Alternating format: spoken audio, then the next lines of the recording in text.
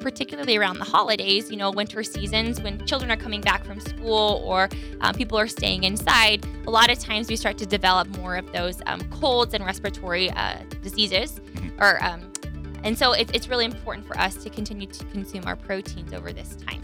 There's more to proteins than just energy and getting swole. I'm Jeff Leiker. Jessica Phelan, Assistant Professor for the Department of Health and Human Performance from Fort Hays State University, joins us to talk about the benefits of protein and more on this episode of the Post Podcast. Today we are talking about proteins, and first I'm going to give you guys just an overview of, what are proteins and what are they composed of.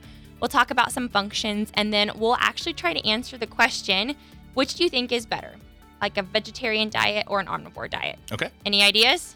I think that both of them have their points as long as you have balance. Oh, yes. We've been talking about that the last few segments, so nice. Yep. All right.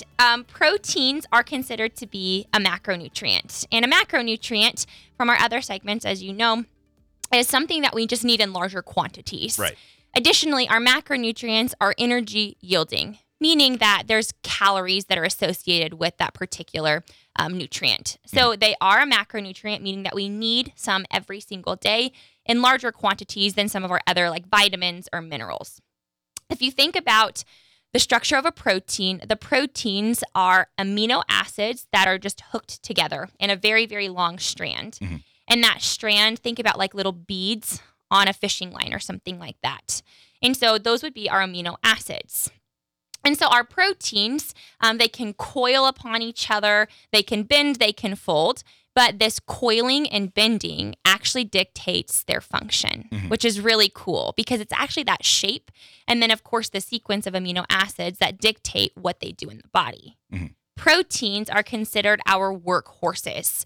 And so that's probably why maybe in literature or if you guys listen to the radio or scroll on social media, you always hear a lot about protein sources. Yeah. Well, because they are workhorses and they serve lots of different functions.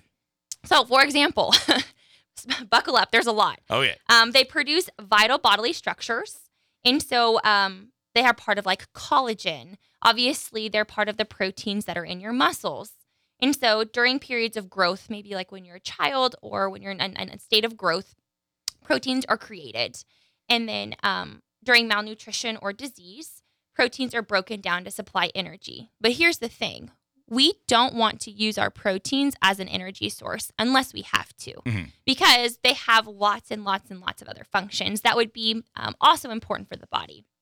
So they help to maintain fluid balance. And what I mean by that is that they help to maintain the balance of fluids that are in your bloodstream versus like inside of your cell. And so they help with swelling and edema. They help to contribute to acid-base balance. And so the acidity or of our blood, they contribute to your immune function as well.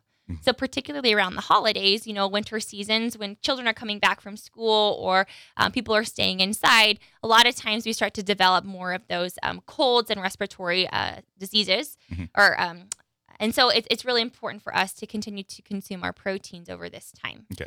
So with that, is that why, especially with like the fluid balance, is that why, like, if you're, say, for example, on like a keto diet or something like that, you're mostly just getting dehydrated or something, or is it?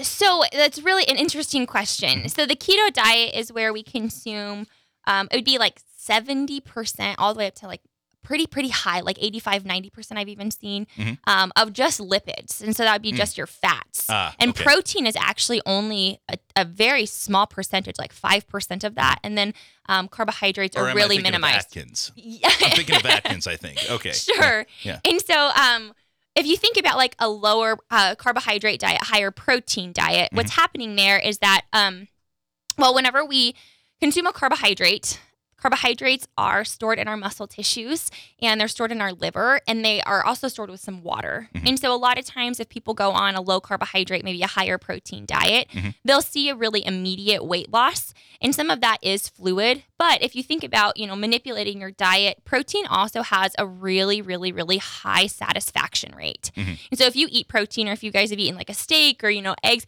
after that, you're like, man, I'm full. Yeah. And so protein has lots of different functions when it comes to like balancing weight too. That fluid retention is pretty minimal. And really that happens within the first bit of a diet, but a higher protein diet can be really, really great for other reasons. Gotcha. Okay. All right. Didn't mean to interrupt you. No, I'm so glad. I love the questions. Okay. So some other functions of protein are they help with the transportation of nutrients. And so specifically, like hemoglobin is a protein and it carries oxygen to working muscle tissue and to our cells. They also help with like the transportation of lipids in the blood. And I could go on and on and on about transportation of nutrients and proteins. But you notice I just, off the top of my head, talked about 5 different functions of our amino acids or our proteins. And so you can see that they're very, very important. And so the body really does try to conserve the amount of proteins that we're using for energy. And so we can use them for some of these other functions. But the really cool thing is say that you're in a state where you haven't been maybe fueling your body how you need to. Well, we can actually break those down and use those for energy too. Okay. So we do need some different, so protein needs are different based upon, of course, your body size, your age, your physical activity levels, but it's actually probably a lot less than what you think. And so we need 0.8 grams per kilogram of body weight. And the reason that I want to emphasize that is that a lot of times I see students that will come into my classroom, or I'll just have conversations and people will say, oh, I need 1 gram of protein per pound of body weight. And that is not correct, and at least for the dietary reference intakes. And so in order for you to convert your body weight to kilograms, you would divide your body weight by 2.2. And so therefore you can see that that's essentially reducing the amount of protein that you need from that per pound measurement in half. And so I would say for the average adult, depending upon, their activity level, and then also if they have a relatively normal body weight, they need anywhere from about 60 to 80 grams, maybe quite a bit above that, depending upon, of course, their body size of protein.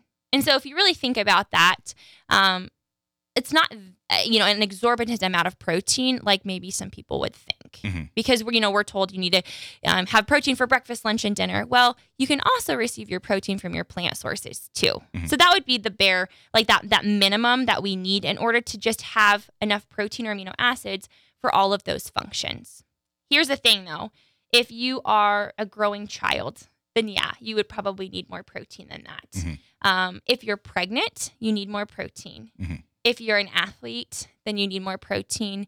Here's the other one that I always find interesting. If you're injured, you need more protein. But that makes sense, right? Yeah. Because, you sprained your ankle, you messed up your shoulder. Your body's repairing itself. Yeah, exactly. And so that's really important that when you're in a state of injury, make sure that we're getting enough protein to support the regrowth of collagen and muscle fibers and tendons and all of those different protein structures. So we do need a little bit more when we have, injury or something of that nature. So kind of to circle back, the quality of protein that you consume is also really important. And so I'm trying to answer this question for you, which is better, vegetarianism, veganism, or just like an omnivore diet? Well, here's the thing. It comes down to your protein quality. So we have 9 essential amino acids, and that means that you have 9 amino acids that you have to consume in the diet. Your body can't make them. And so complete protein sources or like a high quality protein source would have all of the 9 essential amino acids. So can you guess what types of food this would be? Oh gosh, I have no idea. It would be your animal sources. Oh, okay. And so and so that makes sense, right? Yeah. And so it'd be your animal sources, so milk, cheese, egg, poultry, and then a couple plant sources like soy and quinoa. And then we have incomplete proteins, and essentially these are the protein sources that don't have those 9 essential amino acids. So these would be then your plant sources. Gotcha. So this is most plant-based foods. And so that's why you always hear, protein from animal sources is superior. Well, it's just different, right? And so what we can do, say that you want to go on a vegetarian diet or a vegan diet, there are definitely health benefits for all of these ways of eating if you enjoy eating that way. Mm-hmm. But some things that we can do is we compare different types of plants together to receive all of those essential amino acids. And this is called complementary proteins. Mm-hmm. So here are a couple of examples for you to think about this. Like hummus and pita bread. Together, those would provide us with all of the essential amino acids. Let's see. Bean and barley stew. That's another example. Walnut and baked bean casserole would be one. And then probably the one that you're most familiar with, red beans and rice. So beans and rice that are paired together would provide you with all of those essential amino acids. Gotcha. So there are some positive aspects of both veganism and vegetarianism, as well as an omnivore diet. It's just kind of, what is your preference and what makes you feel the best. Mm-hmm. So some of the positives of like a vegetarian diet would be if we're consuming less animal sources, chances are we're probably going to consume less saturated fat and cholesterol. And so meat in itself is wonderful. It is awesome. The only thing that we have to take into consideration is the package that it comes in. Mm-hmm. And I'm not referring to, what it's processed as, the plastic package. Right. It's the other stuff that comes with the meats that we're consuming. Right. So like a steak that has lots of marbling, it's wonderful and tasty. It just has maybe a little bit more saturated fats and cholesterol. Mm-hmm. So if we could choose a little bit, a steak with less fat and less marbling, then that's probably going to be just a little bit better for our health. Leaner cut, basically. Yeah, exactly. Yeah. But here's the thing. Once in a while, like me for Thanksgiving, we're doing it. I'm excited for that. So we're going to have those steaks. But it would just, it's just some of those packaging of our animal products that we have to really take into consideration. Mm-hmm. So when you have a vegetarian diet, you're probably going to have less saturated fat and cholesterol. You're probably going to include more whole grains, fruits, and vegetables because, well, there's nothing else left to eat, right? You just have those plant sources. Yeah. And so that would increase fiber, which is really good for your digestive health.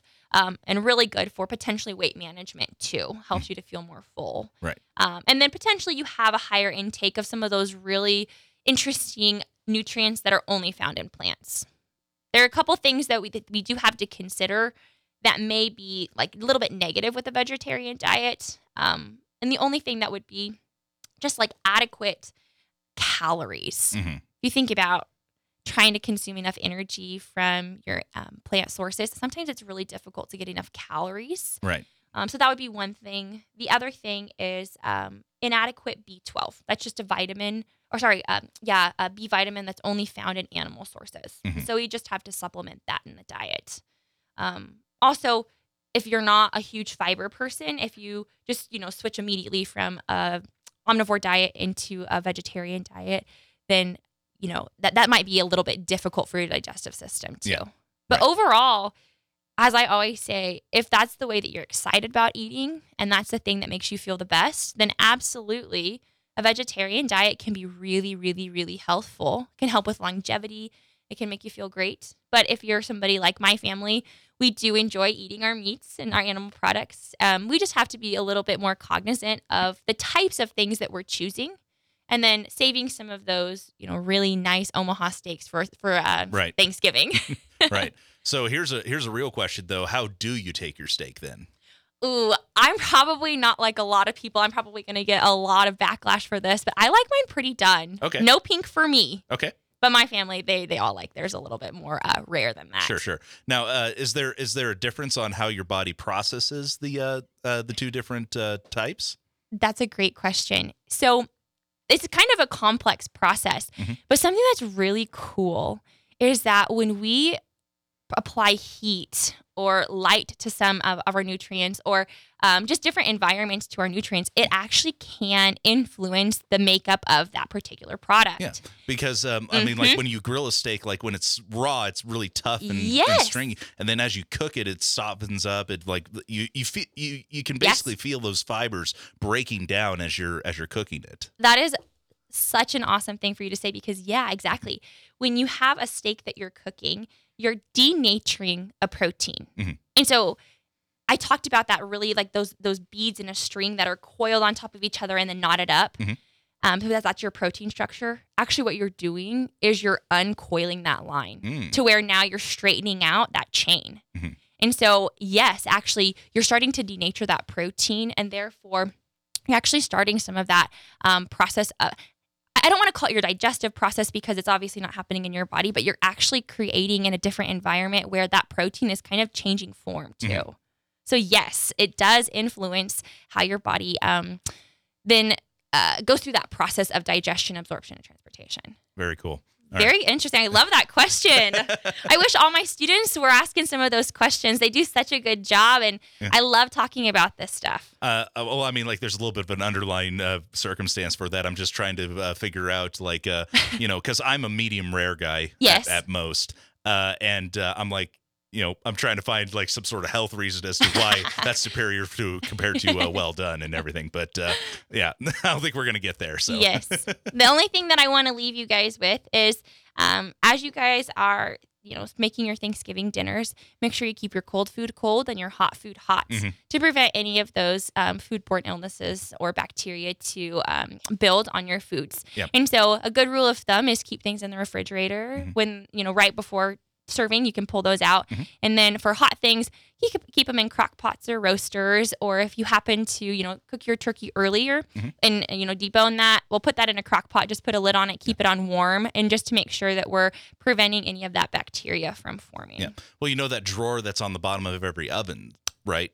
Yeah. That a lot of people use the that pots and pans drawer. Yeah, the pots and pans storage. That's actually there to keep your already cooked food warm while you're cooking more in the oven. That's my pots and pans drawer. It's everyone's pots and pans drawer, but that's what its actual function is for, is to basically, like you finish the turkey and you put it down there to keep it warm while you're finishing up the casserole or whatever kind of thing. It's meant to be that. Yeah. Well, I've worked in the food service industry for over 10 years, so it's kind of one of those things. Perfect. So. I should be asking you questions about some of that stuff. That's wonderful. Yeah. Well, just as a reminder for our listeners, do you know the danger zone for food as far as safety goes? 40 degrees to 140 degrees. That is the danger zone. So if it's cold, you need to keep it below 40 degrees. If it's warm or if it needs to be hot, you need to keep it above 140 degrees. That's the window that bacteria grows in. Well, perfect. Awesome. Yeah. Thank you so much for this. All right. Anything else that we want to talk about real quick before we break away? I just hope you guys have a happy holiday season, and then also enjoy your loved ones and enjoy that food with your family. Yeah. It's a time to really embrace all of the things that you're thankful for, and so make sure that you guys are enjoying that food too.